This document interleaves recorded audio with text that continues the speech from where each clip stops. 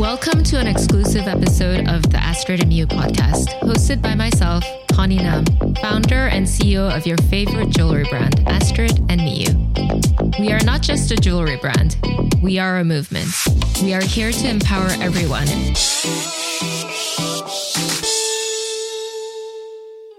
Today, we're sharing a special one-off episode to celebrate and delve deeper into the behind the scenes of our exclusive new partnership with vintage jewelry curator, Susan Caplan. Susan is someone I've admired in the industry for years, and this collaboration is a real dream come true for me.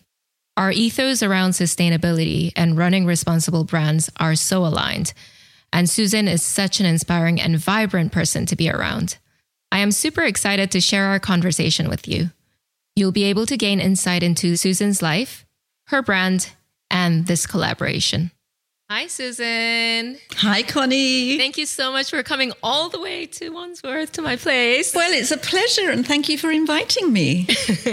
I'm so excited about this podcast today. Me too. I'm excited about everything. Yeah. So how are you? I'm good. I've just come back from Toronto, so I'm a little bit jet lagged, but I'm excited to be here, and I'm glad to be back in home territory. Yeah. And welcome back. Thank you. Yeah, I'm so excited to be speaking to you because obviously like your brand, Susan Caplan, is so well known. I'm sure like all of our listeners know who you are. However, like when we do research, there's not a lot about you. I feel like you don't really talk about yourself.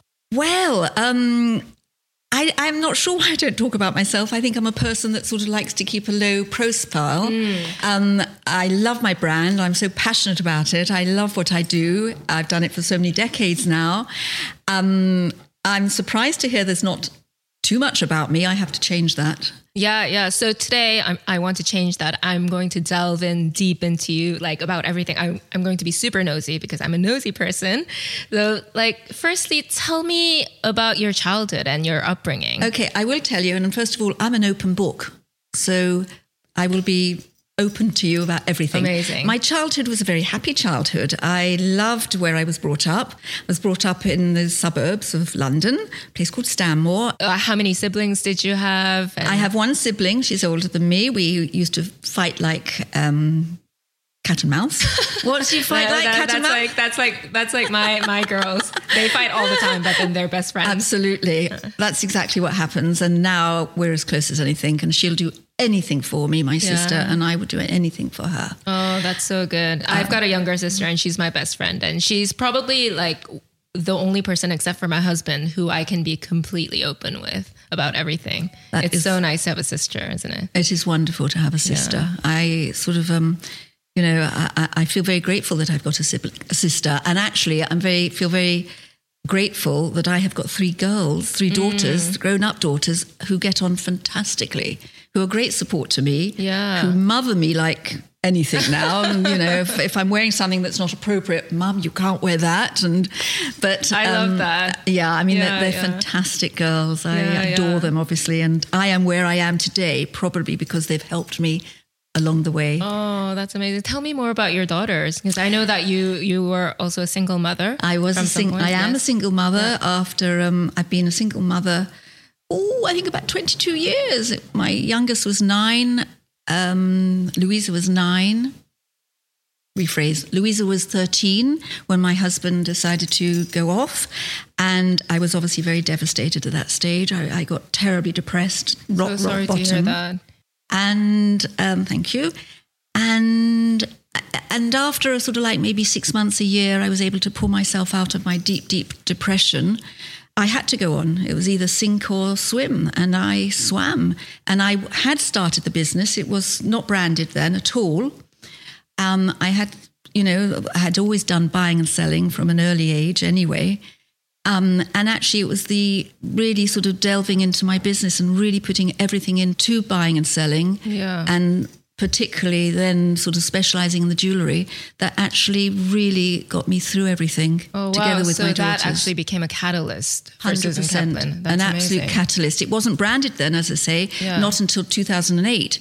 But years back, when I was left on my own and dealing with the children and dealing with all their emotional turmoil, my business also was my savior.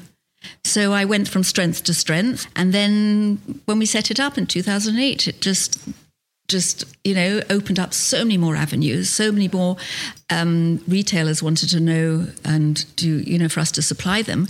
And it was quite astonishing, because then vintage has always been fashion. Vintage is fashion, but it had a different connotation then. It wasn't the connotation to be, sustainable. You wouldn't buy vintage because you wanted to be sustainable. You bought vintage because it was something different. It was unusual. And then obviously everything has changed right through till now. Yeah. Yeah. And tell me about how you juggled between single motherhood and running a business and really making it as successful as it is. When I look back and think how I actually think to myself, how did I do that? I actually am flabbergasted, because I was there for my children always. I didn't want to... They were my sole reason for continuing life, because I really did go into the depths of depression. And obviously my business kept me going. But I just juggled. I think I've always been able to manage a few things at one time. I have always been a hard worker. And I've always had a drive in me. I've always been driven by whatever is, surrounding me. And yes, they kept me going. I had to go on. There was no other way, because if you don't go on, you don't survive. Something like that, a traumatic divorce, because it was. Absolutely. And did you have a support network around you? I had all my friends. I had all my wonderful friends and wonderful family, and they also got me through it, very much so. Yeah, yeah. And can we talk more about the depression? Because I know mental health is such a huge topic right now, but I'd imagine back then, 20 years ago, people didn't really talk about it, right? It was dreadful then, because my daughter, Louisa, she became very depressed, so I had to deal with that. Dealing with her emotional well-being was probably the hardest thing. So she became very, very depressed. And then eventually she got on the right road, right medication. Medication is vital in cases, when someone is so depressed. Yeah. There's nothing can help except a good therapist and medicating. She's actually now the CEO of a very big charity called Beyond. And she does a lot of good mental health work. And you were going through your own mental health issues at that time, absolutely. Right? How did you manage that? Managing your mental health issues and your daughters as well? I think that for a while, I was deeply depressed and I couldn't do anything. So I think at that stage, and that was probably before the depression set in, I was going through my own. So I remember I wasn't able to get out of bed for months. And then I was put on medication. So that was a transitional period for me. So then I became far more back to my old self. And actually even, let's say, I won't say better than my old self, I became a real person. Before I wasn't me. But I learnt through everything. I became more of, I became stronger. And I felt more empowered, and I felt, I have to get on. And I changed. I changed to being myself. Yeah, that's really good to hear. I think I'd lost myself in my marriage. Oh. But I don't want to dwell too much on my marriage, because I've got the most wonderful children from it, and I don't regret my life. I don't regret anything about my life and what happened and all the bad, sad things. I lost my father when I was 24, and he meant everything to me. And there's rarely a day that goes by that I don't speak about. I don't think about my father. Oh, so was he a big inspiration to you? What did he do? Well, he was a businessman. So he wasn't, he was a big inspiration to me, because he was this strong character, and he had survived the war. He had survived his, a direct bomb on their house in the 1940s. Oh my goodness. In his parents' home. It's an iconic scene in the Imperial War Museum, and it's often spoken about, and it's in all the war books. And unfortunately, there was a direct bomb onto their house, where he lost his father, his brother, and his sister, and he was buried under rubble for more than 12 hours. Oh my goodness! So, and he he was 16. He's obviously survived all that and survived the deaths of his loved ones, but he never, ever spoke about it. He never wanted to speak about it. Wow. But I always looked up to him because he was always my rock. He was always there. He was loving. And then he died suddenly in front of me. He had a massive angina attack. And actually he had it in a flat I had just bought in London at the age of 24. I'd saved up for it because I'd been, prior to that, been working on the QE2 for 2, 3, 4 years, between about 20 and 24. What's QE2, by the way? Oh, sorry. The Queen Elizabeth II was the world's top ocean liner in the 80s. Got it. So I worked on there because prior to doing all this, or prior to doing my antique dealing and vintage jewellery, I was a beauty therapist. And even though I was a beauty therapist, I would still go around markets and charity shops and car boots buying jewellery. I love that. So it was your passion on It was the my side. passion because it was my upbringing. Yeah. Because our family home was full of antiques. Yeah. Plus modern of the time, the contemporary of the 50s, the Charles Eames, the Gillet furniture. That. Yeah.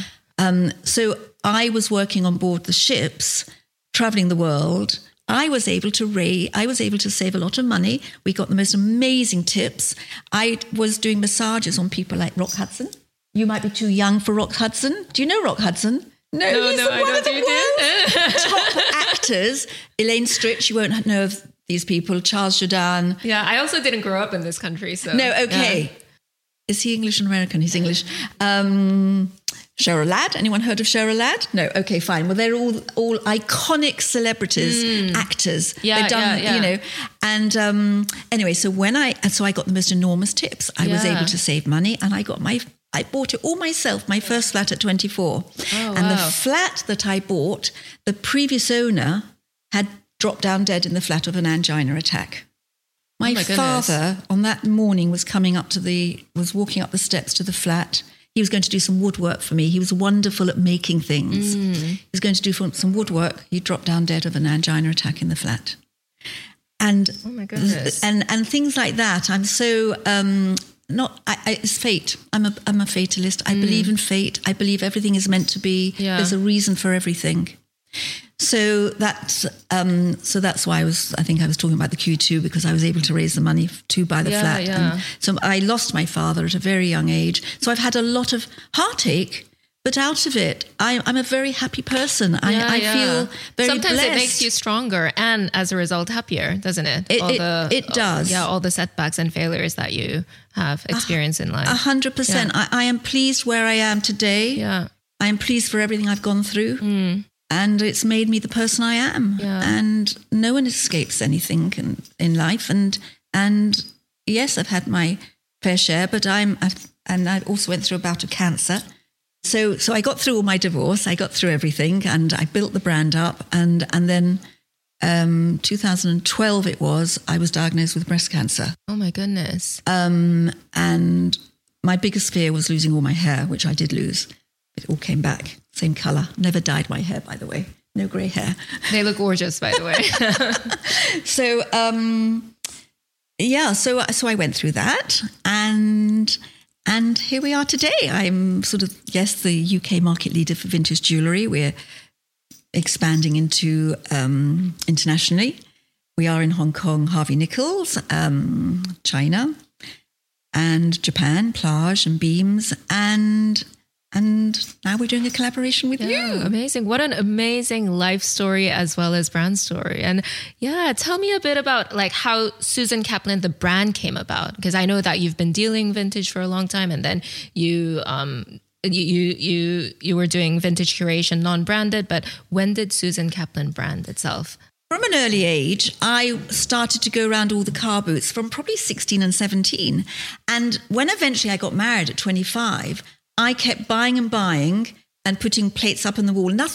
It was never expensive items. I would somehow able to buy a lovely Meissen plate at a reduced price. It might have had a little nick in it, a little chip.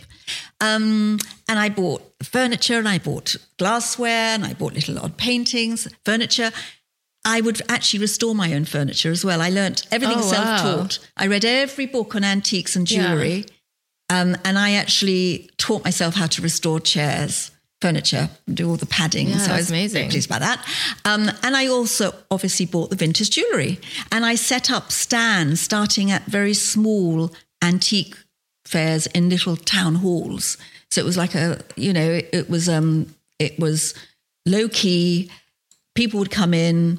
Sometimes might have only been 50 people in the whole day. It could have been demoralizing, but we were able to sell. And what sold the most was the jewellery, the costume jewellery. Mm. So, oh my goodness, that just gave me a deja vu because this is the whole backstory behind Astrid and Miyu, but I used to travel a lot with my family. And whenever we traveled, my mom used to love going to markets and vintage markets and things, and she'd shift through things. And it was always jewelry. And that's what made me start Astrid and Miyu. And like you talking about that just like brings me back to those kind of memories. My mother would go to Bermondsey Market, buy a piece of jewellery or a piece of porcelain and show it to the person on the stand next door around the corner and say, oh, I like that. Can I buy that from you? And she would sell it there and then.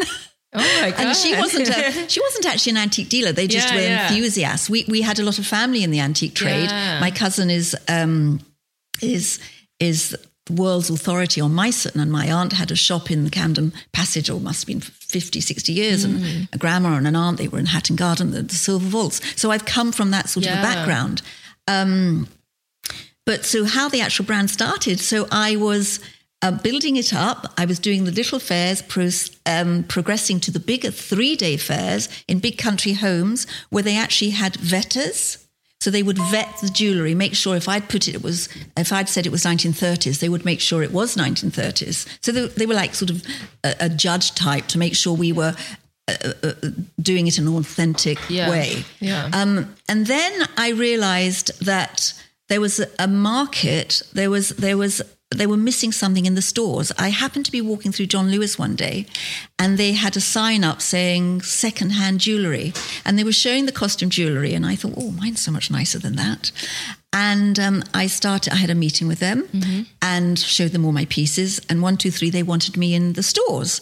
And I think I progressed to about 15 stores. This is going back 20 odd years.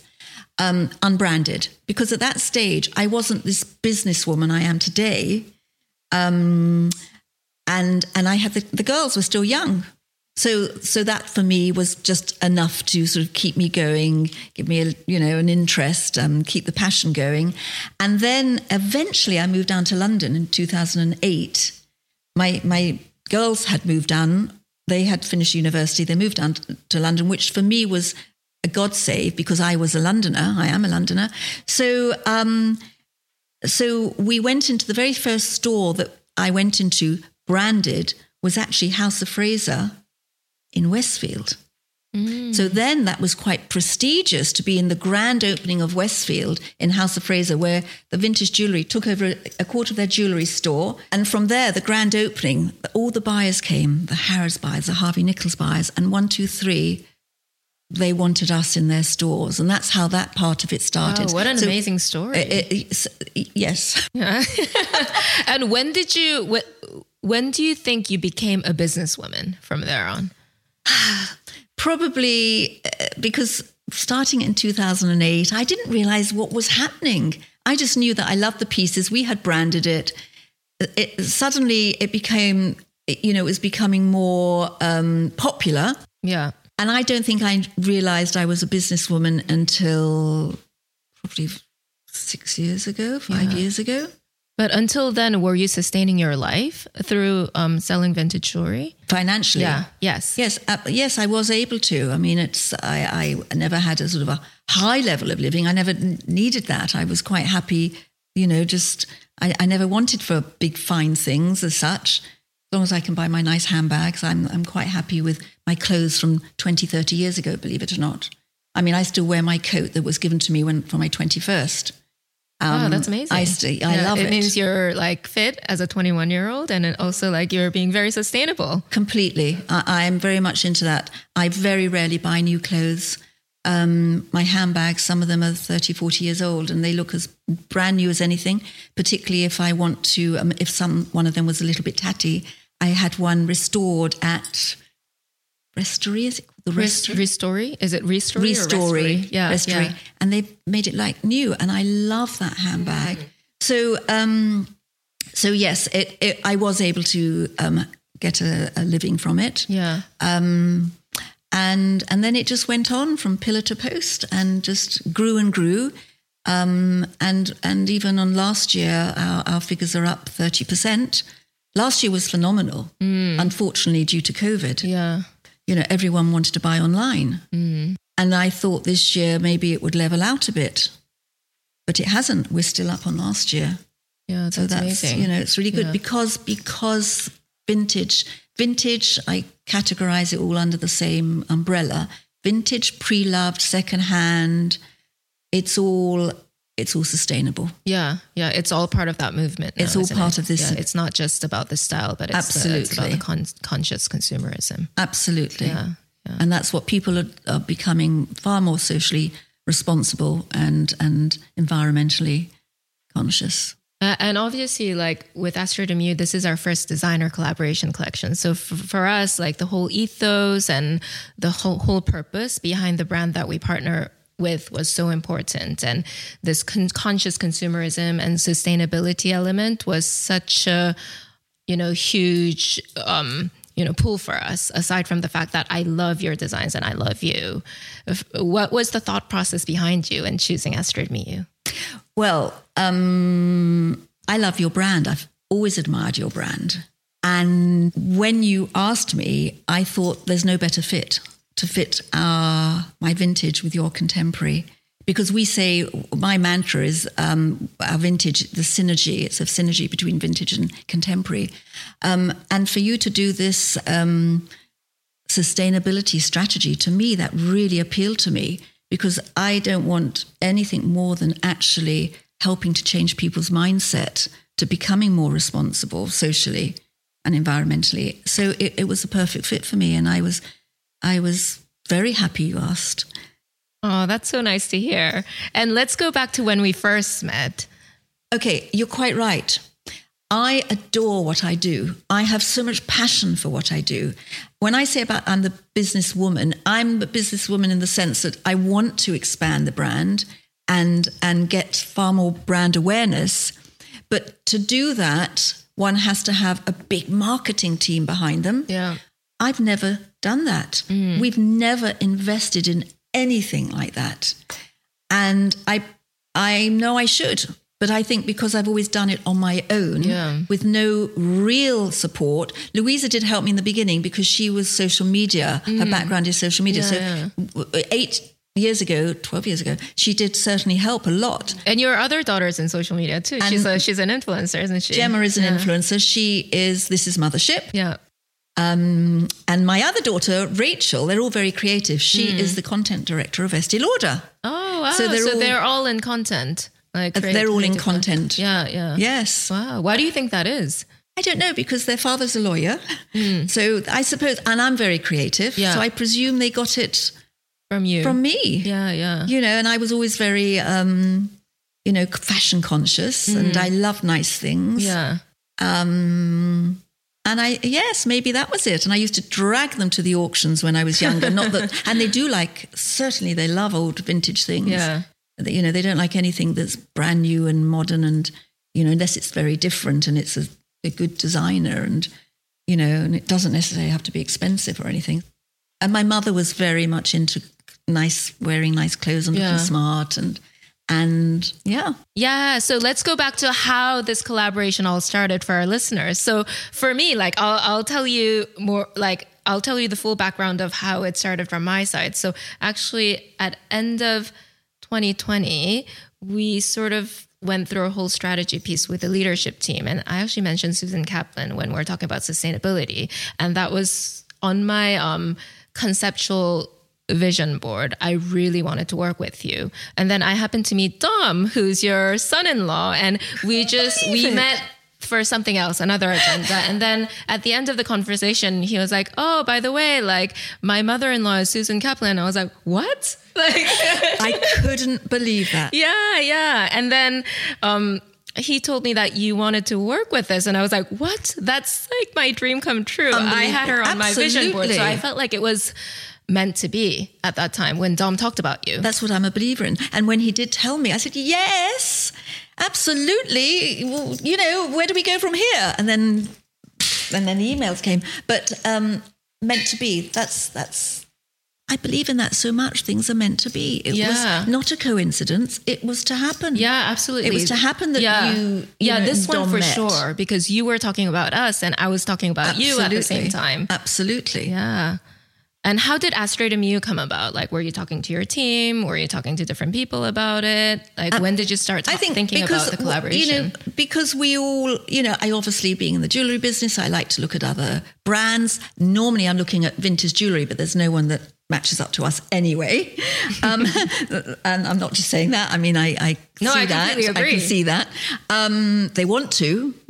Because you can see the things that they're taking snippets of, and whether it's a website or whatever, But and there's so many brands out there, so many jewelry brands out there, but yours always stood out because I like the designs. It was very much simple, which I love, and very clean, very classic and versatile. So. And then I started reading up a little bit about it, reading up about you. And I just felt this seems to be a right fit. So when all this happened, it's I think at the time I said, this seems to be a good marriage between Astrid and Miyu and Susan Caplan, vintage and contemporary. Yeah, absolutely. And it just happened so organically, so easily and so quickly as well, didn't it? Absolutely. Yeah, it was just such an easy collaboration between the two brands. And your team, it has just been, to me, I just was so impressed by how the passion that they had put in and the hard work and the efficiency. And how everything just seemed to flow so nicely. There never seemed to be any hiccups. And it felt so right. Yeah. It helps that they were so passionate about the designs. Yes. Yeah. Yes. From your collection. Yes. And I think everyone loves your brand. And, we're now speaking to press and influencers and everyone's so bought into this whole ethos collaboration as well as the designs, which really helps. Yes. I mean, it's a way forward, really, to have to be sustainable. Yeah, absolutely. And I think what you're doing will drive other brands to think more consciously as well. Yeah, so that's I think so a as wonderful thing that you're paving the way for. Susan, let's talk about the collection. Which one's your personal favorite? It's a hard choice, but I think I would have to go with the more bolder, chunkier pieces, like the double link bracelet. But I also do love the toggle necklace just because I feel like they're slightly daintier and I can layer them with our existing Astrid and Miyu pieces. Absolutely. The toggle is great and the history behind it is good. What's the history behind it? The toggle, it was originally, toggles were introduced in the 1900s. Oh, wow. And because the gentlemen, when they were wearing their pocket watches, the toggle was at the end of the chain of where the pocket watch was on one end, the toggle was at the other end. The toggle would go through the buttonhole to secure the pocket watch. Yeah. The pocket watch would sit in the gentleman's suit pocket, and the rest of the chain would loop down and be secure. That's so interesting. And when did they evolve into necklaces or bracelets? I think that probably happened. It started evolving. Many people, even the Victorians, would sort of, or maybe the 20s, that's after the Victorian period, they would sort of maybe have the chain would remain because the watch might have got broken or got lost. So they would convert that into a necklace because they still had the toggle, they still had the chain, and they would clasp it together. Oh, that's so interesting. Yeah, and then it just really continued right through, and it's made a huge comeback. Well, it was never away, but it's been completely reinvigorated. Oh, wow. That's so interesting. Now I'm going to talk about the toggle history all the time, wherever I go. I'll sound really smart. So you like the toggle. I do like the toggle very much because I love the fact that you can layer it. I like the chunky ones as well. I actually love the double chain necklace as well because it's, I actually didn't realize that it was a double chain necklace, but you get 2 in 1.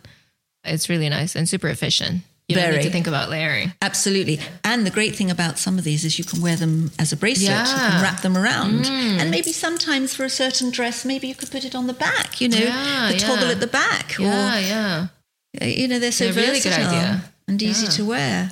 I'm more of a silver person, so I actually do love the silver bracelets, the heavy bracelets. I'll tell you a little bit about the Figaro chain as well, with the toggle. So the Figaro chain got its name from actually the Italian chain makers, and I think probably the 18th, 19th century. Yeah.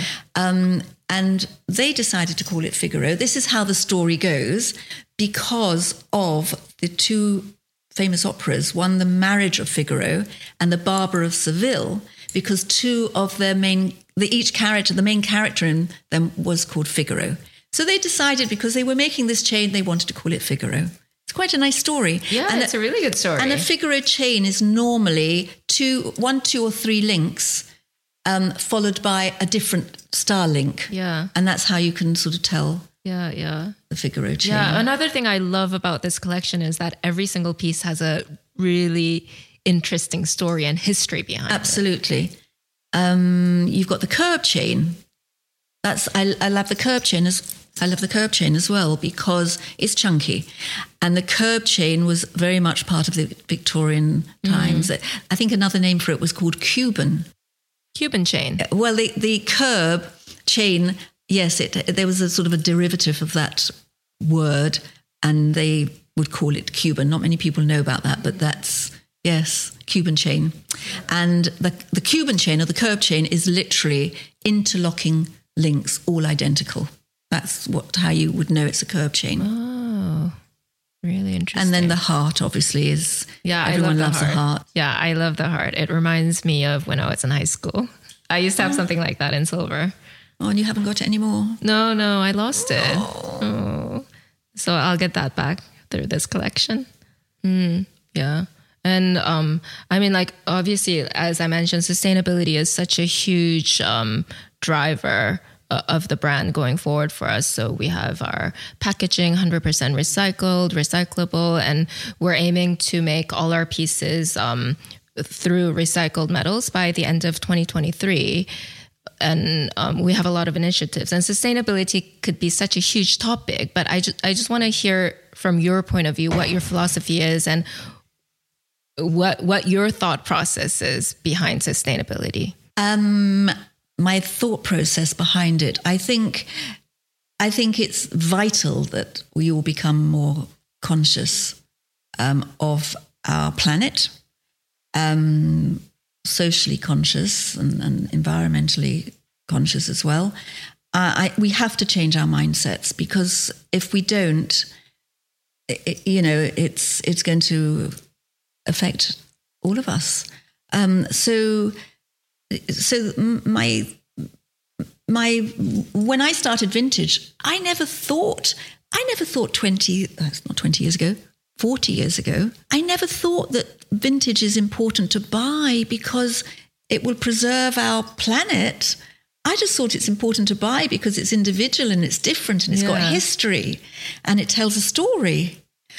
But suddenly, I think it probably happened about the sustainability part of it probably became really big about 2-3 years ago. Yeah. And it's heightened now. Yeah. So it's something that everyone has to conform to. Everyone has to do their bit. Yeah. To help the environment. And people are changing, and what you're doing is phenomenal. It's really wonderful, and just the drive and how it will help other people drive their initiative forward as well. It's so imminent, isn't it? Saving the planet. And I feel like with the Gen Z audiences, like some of which are our customers, are so deeply ingrained in it and so passionate about it. Like if there's no sustainability element, they just don't want to buy from brands. Absolutely. Yeah. That's definitely, I mean, there's no question about that. It is that they are the conscious ones, very much so. I mean, they talk it, breathe it, protest about it, and it's so real for them. Absolutely. It's for their future. that's their, yes, it's the be all and end all for them. They are very, very conscious of being socially responsible now. Yeah. And wow, you've been in the jewelry / vintage industry for 40 years. Wow. I've been in the industry for 10 years now. And even during the 10 years, like, it's changed so much, the landscape. So what have you observed in the last 40 years? What's been the biggest change? Well, I'm going to tell you something. In your 10 years you've done it, you have achieved so much. Oh, thank you. It's marvelous what you have achieved, reading all about you. Oh, thank you so much. The landscape, the biggest landscape is the sustainable part of it. That's what's predominant now. That's what people... there's sort of different types of people. You've got the people that want to buy it because it's vintage, because they love the fact that there's a piece of history to it and that it's different and it's limited. And then you've got the other people that do not want to buy fast fashion anymore, and they want to buy something that is old. Yeah. So that's really the change. What I was buying 40 years ago, necklaces and pieces, believe it or not, I'm still buying that same style now. I have a very eclectic mix of pieces in our collection, and I've been sort of building up and putting together collections for retailers and brands, curating them for all those years, and it's not really changed what they're looking for. 40 years ago, I might have been buying a Christian Dior necklace or a Chanel. I'm still buying that necklace. Yeah. 40 years ago, I was buying chains. I loved all the chains. I mean, chains, there might be a trend now on the catwalk in the past 2-3 years. But actually, chains have been in since ancient times, since 2500 BC. Yeah. Chains, tongue twister, chains symbolized eternity. Did you know that? No, I didn't. Eternity? Yeah, I learned something because new. there's no beginning and no end. Yeah. So it symbolizes eternity and eternal love. Eternal love. That's amazing. Such a great story. So I've always been... so I can't say that what I've been buying changes. What I find I buy seems to always come about as a trend. Yeah. Like I've had these chains, and not these particular ones, obviously, but similar chains I've always bought. Chunky jewelry I love. I've always bought that, but I've also bought the delicate jewelry. But the chains, I was buying many years ago and always having them and always selling. And then suddenly it's become, everyone wants chains. Yeah. And hopefully it's here to stay, and I think it will be. Yeah. What do you think would be the next big trend that was a trend in the past? Oh, that's difficult because everything is reproduced in some way, isn't it? Yeah, because things come back. Trend always comes back, and you've seen it for the last 40 years. Absolutely. There's always an interpretation of something that was produced years ago. What do I think might come back that's... I would like to see a return of more, maybe bakelite or resin jewelry. Yeah, I'm seeing more of that in the market right now. Yeah, because it's different. Yeah. They called it lucite, actually. Some people will say plastic, but lucite is sort of a nice name. And they did funky necklaces, funky earrings, big bangles, masses of those coloured bakelite. Yeah. It was bakelite bangles. I think I'd like to see a return of that. Yeah. That would be really fun. Yes, fun. Yeah. Quirky, edgy pieses. Yeah, absolutely. And what's your personal jewelry style? I love chunky chains. Yeah. I could never wear something that was fine. It's just not me. The only reason I'm wearing this necklace without earrings is because it would be too much. I put them on this morning. I thought, oh my God, it's overload. But if I wasn't wearing this, I would wear I never wear earrings that are shorter than sort of 3-4 inches in length. And I've got a pair, brought them here, that actually I love that. touch my shoulders. I love them. And the door knockers. I love anything big, bold statement. Yeah. And would you layer them up or would you wear them as single pieces?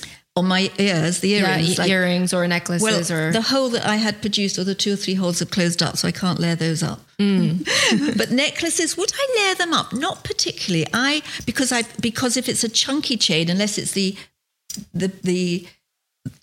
chains that you have in the collection, I would layer those up. But if it's a chunky collar like this, no, I couldn't do it. I love collars as well. Yeah. I love bold collars. And I know that your personal style is very monotone and simple. Is that because you want to accentuate the jewelry? Absolutely. Yeah, I think jewelry is the finishing touch to an outfit. Yeah, I completely agree. The accessories are vital. Yeah. Obviously, I'm biased. But of course. We're biased, obviously. But, yeah. But I believe it. I think that you can put on a pair of scrappy jeans with an inexpensive T-shirt and you put on that fabulous jewelry. That's going to get noticed more than anything. Yeah. So you are an inspiration to me personally. I've admired you in the industry for ages before we even met. So this is a dream come true for me. So how do you, I guess, get inspired yourself as such a mogul in the industry? First of all, what you just said to me, I feel very honored to be here. Can't remember if I said that already. I feel it's, what you're saying, that you feel, inspired. I'm an inspiration. I feel the same about you. Aww. So we're quits.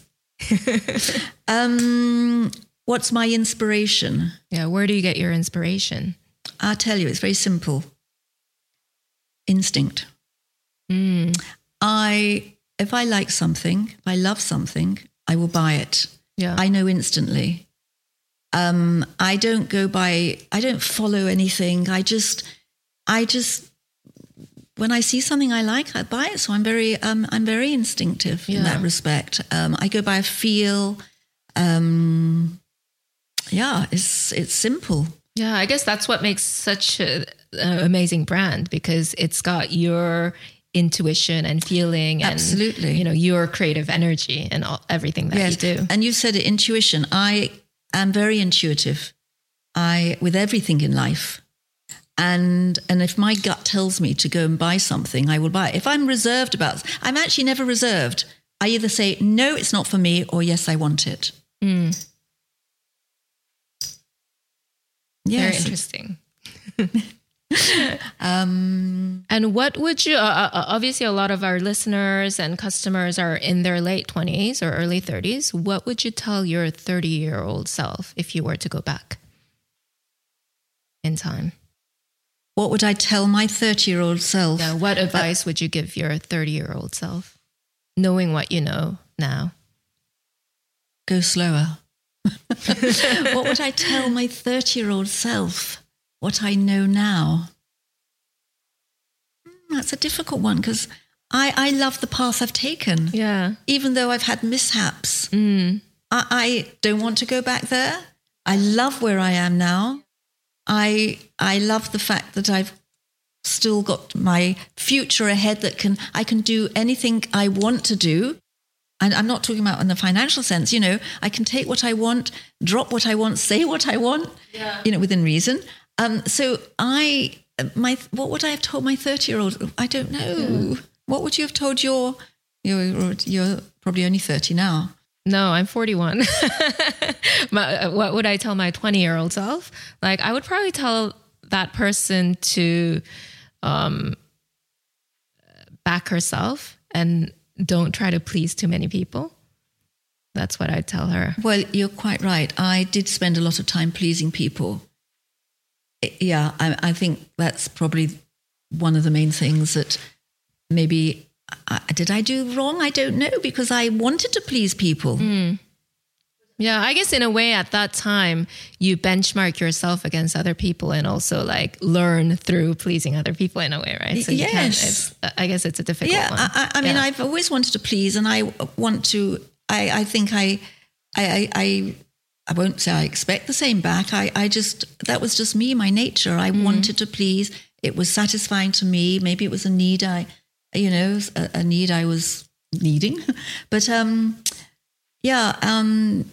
you say back yourself. I've never wanted to be involved with too many people. I mean, I wouldn't have minded of having to find a partner, as in a business partner, that had the same ethos as me, but that was going to be really hard. I'm a person that I think I've learnt to cope on my own, and I've coped on my own.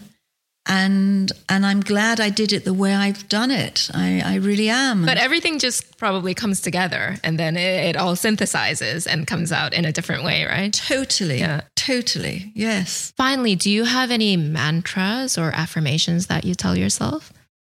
Don't sweat the small stuff. Very good. Good one. Success in life is not the absence of problems. It's how you deal with them.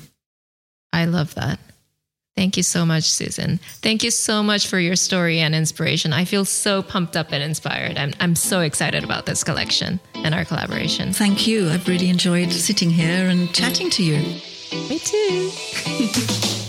Thanks for listening. I hope you feel inspired. If you enjoyed this episode, please make sure you like, subscribe, and leave a review. And remember to join us over at Astrid and Miyu on Instagram, TikTok, and Facebook for more source of inspiration.